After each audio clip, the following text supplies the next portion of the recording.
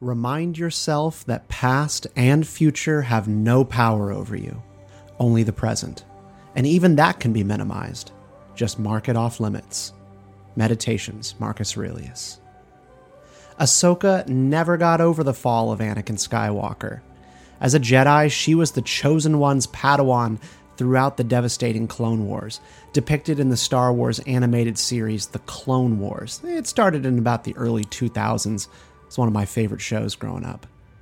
Ahsoka would go on to become an incredible warrior over the course of the war, but just like many Jedi living at that time, it was not what she wanted. Nobody thought they were going to be soldiers. They wanted to be peacekeepers. The reasons were many, but Ahsoka eventually left the Jedi Order and left Anakin behind. So when Anakin fell to the dark side and became Darth Vader, Ahsoka was nowhere to be found. This haunts her for years leading up to the Disney Plus series, Ahsoka, which I am watching. We've been talking a little bit about on this show.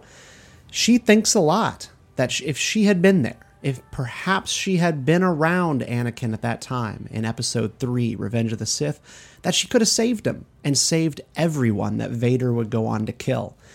Ahsoka is basically trapped in her regret. In the beginning of Episode 5 of Ahsoka, Ahsoka has lost a duel and been cast into the ocean to die. She wakes up from sort of a slumber in what's known as the world between worlds. It's not so much a place as it is like a mindset. It's just this infinite black hole between time and space. It's a state of being, sort of like the construct in the Matrix trilogy, if you remember that all-white space where Neo and Morpheus could commune and sort of make reality itself. And while she's there in the world between worlds, Anakin Skywalker appears. He says he's been waiting for her. Long dead, this Jedi Master turned Sith Lord is smiling softly at her, and he says that he has a lesson for her. "I've come to finish your training," Anakin says. "What is the lesson, Master?" Ahsoka answers reluctantly. She's sort of uncomfortable even calling Anakin her master anymore. Anakin responds, "To live or die." Anakin then draws his lightsaber and forces Ahsoka to fight. He takes her back into a traumatic memory during the Clone Wars when she was just a child, a young Jedi learner. Ahsoka was forced to become a soldier in that civil war. We know this. The Jedi should not have been there in this situation. They weren't meant to lead armies into battle, but there they were. What would Ahsoka and Anakin make of it? I have felt that way. I'm sure that you have, right? Something is happening. You're saying, I shouldn't be here. This isn't the way that things are supposed to be. This is all wrong. Yet, here you are regardless. Yet, it is happening. This is reality. So how will you respond? For Ahsoka, Anakin taught her how to charge forward. In the Clone Wars, it was to charge headlong into the battle against all those droids with your wits about you and your lightsaber ready. The alternative was to hang in the back, to linger behind in fear, and be killed. You would just die in the sands of whatever battlefield you were on. Now, of course, Ahsoka did have a choice once she was off the battlefield. She could just not be a Jedi, and that is what she eventually chose when she was standing before the Jedi Council in the Clone Wars animated series. But in those moments of do or die, in battle, one cannot be stuck in the mud of fear, indecision, and doubt. The battlefield of life is littered with the bones of really good people who could not move forward through their fear and indecision. We can't live in the past. Our mistakes, our missteps, our lowest moments, it's not who we are. The act of living itself has unlimited potential to be the redemption that we are seeking in this life. You can't bow down, and lying down in your tears of regret is the easy way out. In Meditations, Marcus Aurelius writes of depression and what is a often thinly veiled homage to suicide, the idea of just quitting altogether.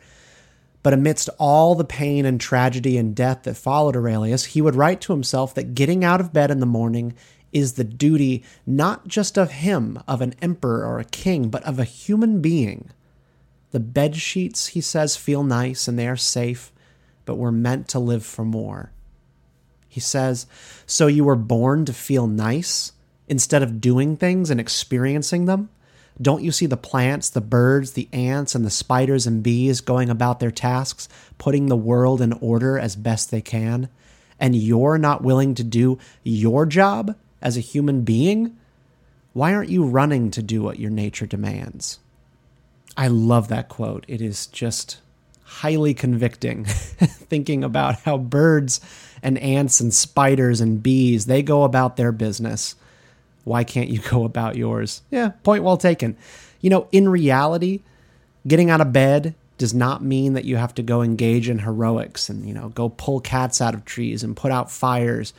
Our day might only really bring suffering, but the point, right? The point of that the thing that Marcus Aurelius is talking about here is that it's kind of part of what we're here to do, to face those things, to look at the boulders that are obstructing our path right in the eye, and then you carve beautiful things into that cold stone. You shape it to your will. You make the best of it. My friends, we have to move on. We have to move forward. I'm not talking about society or culture or making some kind of point about politics. Just you, the person in the mirror. We have to keep our eyes on the road. The fear that we're going to fail at something yet again robs us of so much joy and love and opportunity. Ahsoka, this show that we've been watching here at This Is the Way and that a lot of you are watching, it is such a beautiful reminder to Star Wars fans that being a Jedi is not what she experienced when she grew up in the Clone Wars. That wasn't it. The Jedi were not meant to be soldiers, but that is what happened regardless. To be a Jedi is to act a certain way in a situation that you're given. You're given hate, you respond with gentleness. You're presented with fear, you choose faith and courage. You're given war, then you fight for peace. And with no hatred in your heart, you fight for tomorrow. Luke Skywalker said, confronting fear is the destiny of a Jedi. Means it's coming. You have to do it. And as Anakin says, right, the challenge, the lesson is to live or to die. So if you're the Jedi who won't face fear and won't meet your destiny, well, that's the end for you. You're not going to make it. But I think you can. Last week, I recommended to you on the podcast and on the newsletter a song by Noah Gunderson called Haunted House. I recommend you go back to You Fell in Love with a Dying Star in the podcast feed and listen to that. But funny enough, Noah Gunderson has now released his entire album, and there's another song on the record that speaks to what I've been writing about here. It's called Better Days. In the song, Noah is writing about losing against various struggles. And it's funny because it's about like drowning in the water and, you can't, you can't swim as like the stresses and problems of life are getting up to around your neck. And the reason I think it's funny is because in the Ahsoka show, she is cast into the sea. She is drowned. And that is why she is now facing Anakin in the world between worlds. And in the song, Noah sings these lyrics. Sometimes it feels like you're caught in a riptide that's pulling you out to a watery grave. Sometimes it feels like you've seen enough, it's all too much, you feel like giving up. Sometimes it feels like I'm stretched too thin. How does anyone win in this race that we're in? Sometimes the going gets pretty rough, but I'm hanging tough. I'm not giving up on better days. I am not either. I hope that you won't. Don't give up. You must live or die. This is the way.